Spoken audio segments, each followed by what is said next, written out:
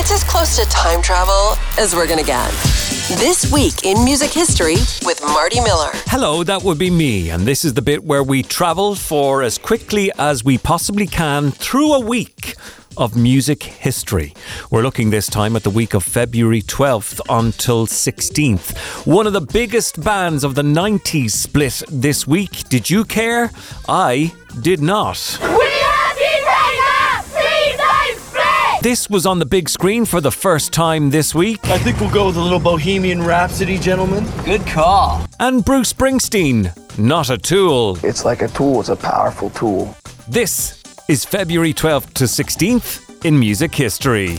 Zipping through a week in a matter of minutes. This Week in Music History, the podcast. We'll start back in 1977 when the Police recorded their first single. It cost them 150 quid to do so at Pathway Studios in London. It was called Fallout. And for 150 quid, it sounds all right.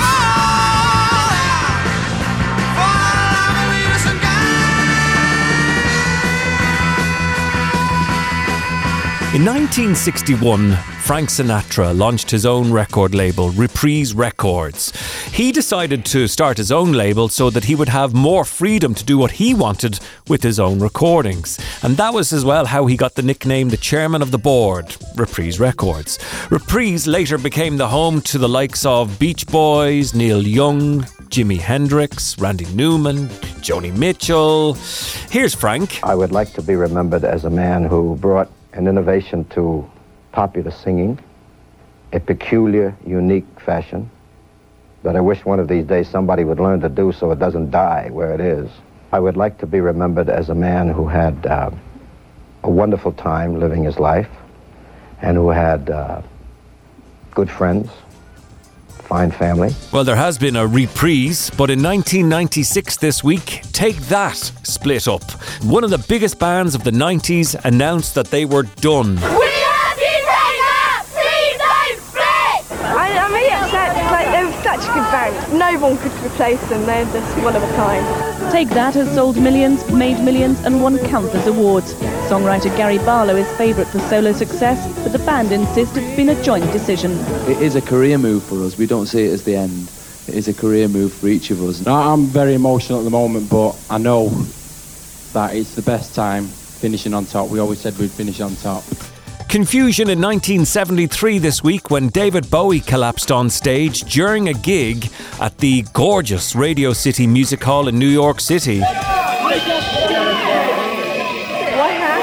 That was a collapse. What did that kid do there? No, he's alright. He didn't do it. Collapse. Are you sure, man? What do you think? No, really. Zipping through a week in a matter of minutes. This Week in Music History, the podcast. Do you remember in 1992 checking out the movie Wayne's World for the first time? Meatloaf was in it, so was Alice Cooper.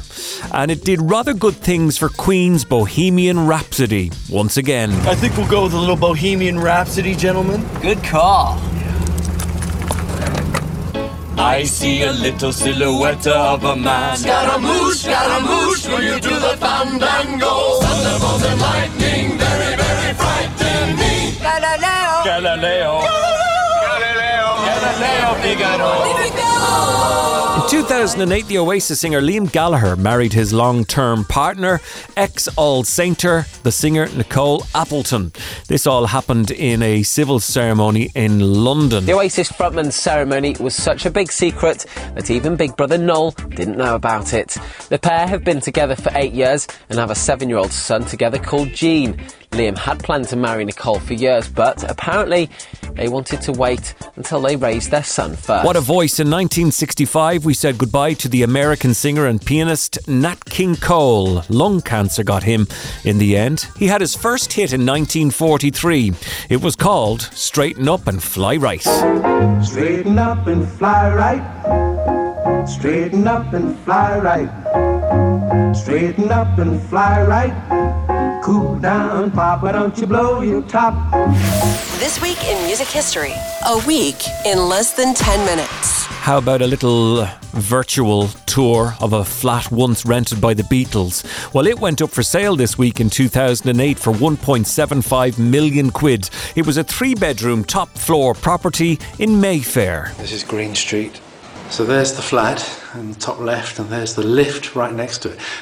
If all 4 of them got in that lift, as they will have done, that was quite a squeeze for the 4 of them. In 1972, Led Zeppelin made their Australian live debut. There were hundreds of fans outside ramming locked gates trying to get into the concert, the first one in Perth. 4,000 listened outside to the gig without tickets. Here's a journo trying to be serious with the band and the band not being serious with him. Could you tell us just a little bit about what motivated you to write the Immigrant Song? I'll let Robert tell you about that. Well, you'll really have to ask John.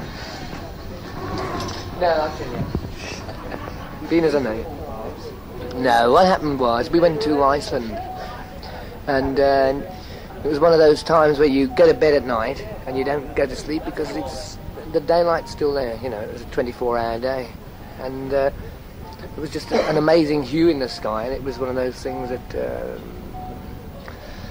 it made you think of Vikings and big ships and John Bonham's stomach and things like that. You know, so there you are, Immigrant Song. Up there. In 1985 this week, Bruce Springsteen went to number 1 on the UK album chart with his Born in the USA album, his first UK number 1, and of course, this was the dawning of the time of the video. It's like a tool, it's a powerful tool, you know, but how I'm gonna address it or what I feel I'm gonna do with it, I'm not exactly sure. And that, boys and girls, is a look at the week of February 12th until 16th in music history. Did you learn something? I hope so. There won't be a test. Have a great week. We'll talk again next time.